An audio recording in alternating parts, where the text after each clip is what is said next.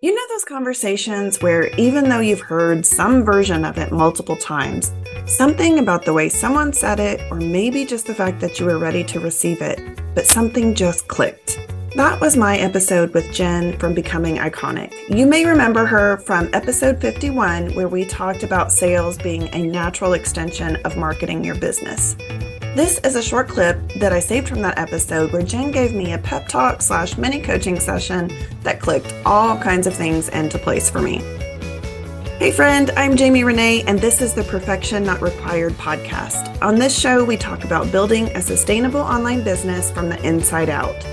Something I've struggled with as I've pivoted my way into business, and something that's definitely an inside job, is how to market myself. Let's jump right in this little coaching session from Jen because there is so much value packed into this little bite-sized episode. And so what we need to do is own who we are today, look at our experience, gather that together, be confident enough that we have something to offer. And then where are we going? Spend more time declaring and sharing where you're going. And this will be the antidote to any stagnant feeling in your business. And we'll start having people be like, wow, I want to go along that journey with her. I love that. And it feels like for me, like I'll just be frank, like I want to call myself a business coach. And what that means to me is like the back end side of business, like the systems, the tech, the workflows and all of that nerdy stuff that I'm like really good at. But whenever like you try to put that out there, like, oh, I'm a business coach, it just feels like out of whack a little bit. But I think that I can take that step forward, knowing like, okay, yes, I'm a business coach as far as these skills I do have. I have honed these skills. I know how to do these things. And then I don't even know what it's like. It was so clear whenever you were speaking, and now it's just like it gets so muddy. And I feel like that's what happens, to where it's just like, oh yes, yes, yes, and then it's like, oh, I can do this, and then you get this like, okay, but how does that work in my situation? Like, could you break that down? Is that something that you'd be willing to Yeah. do, like to Yeah. help Yeah. me sort this Yeah. out? Yeah. Can you feel me? Like I'm like Yeah, itching you're here. like, I'm like, just put me in there.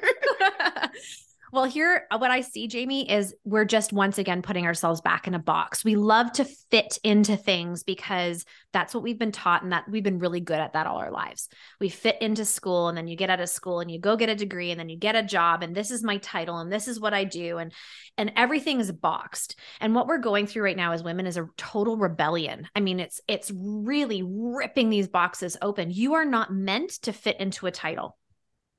So there you go. Business coach probably isn't the correct title for you. I think the whole thing with Instagram bios have really had us like get in our way, because how could we possibly express who we are in 30 characters? Right? It's It's not that simple. it's impossible. It is. There's no way you or I or even someone who's 18 years old just coming out into going to college or whatever they're doing, even with the small life experience she has, how can you possibly fit that into 30 characters? So what we do is we want to like give ourselves titles to fit into things so other people understand us. I would suggest give them the benefit of the doubt that they will understand you by saying, I am your automation leader. I am the person who can teach you how to have your whole back end so streamlined that when someone comes in, the customer experience is like no other. You separate yourself because the customer's experience is so exceptional and they feel so seen and cared for that you have lifelong clients. That's what automation does. That's what a business does when someone walks in the door and it's like, wow, I've never experienced this before. You get to provide that to somebody in their business. So instead of boxing it, the box open and just say, here's what I'm doing currently. And that will obviously shift and mold and pivot and become and evolve over time. Not, I guess it's the permission, Jamie, to not have to pinpoint it so clearly and instead let the audience realize like, wow, you've got a lot to offer through all these posts that you create on different subjects around automation, tools, technology, etc. There's a need for that in the marketplace. A lot of people want to teach mindset. There's a lot of people teaching mindset. There's not a lot of people that can do mindset. And how do you actually build this thing that it lasts a lifetime to create a legacy? Yeah. Oh, thank you for that.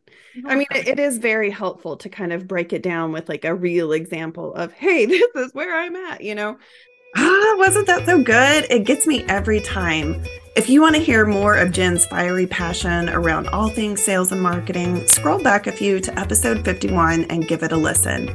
I know that things have only minimally changed on the outside as I navigate this somewhat overwhelming season of my life and career, but the shift that this made for me on the inside has been incredible.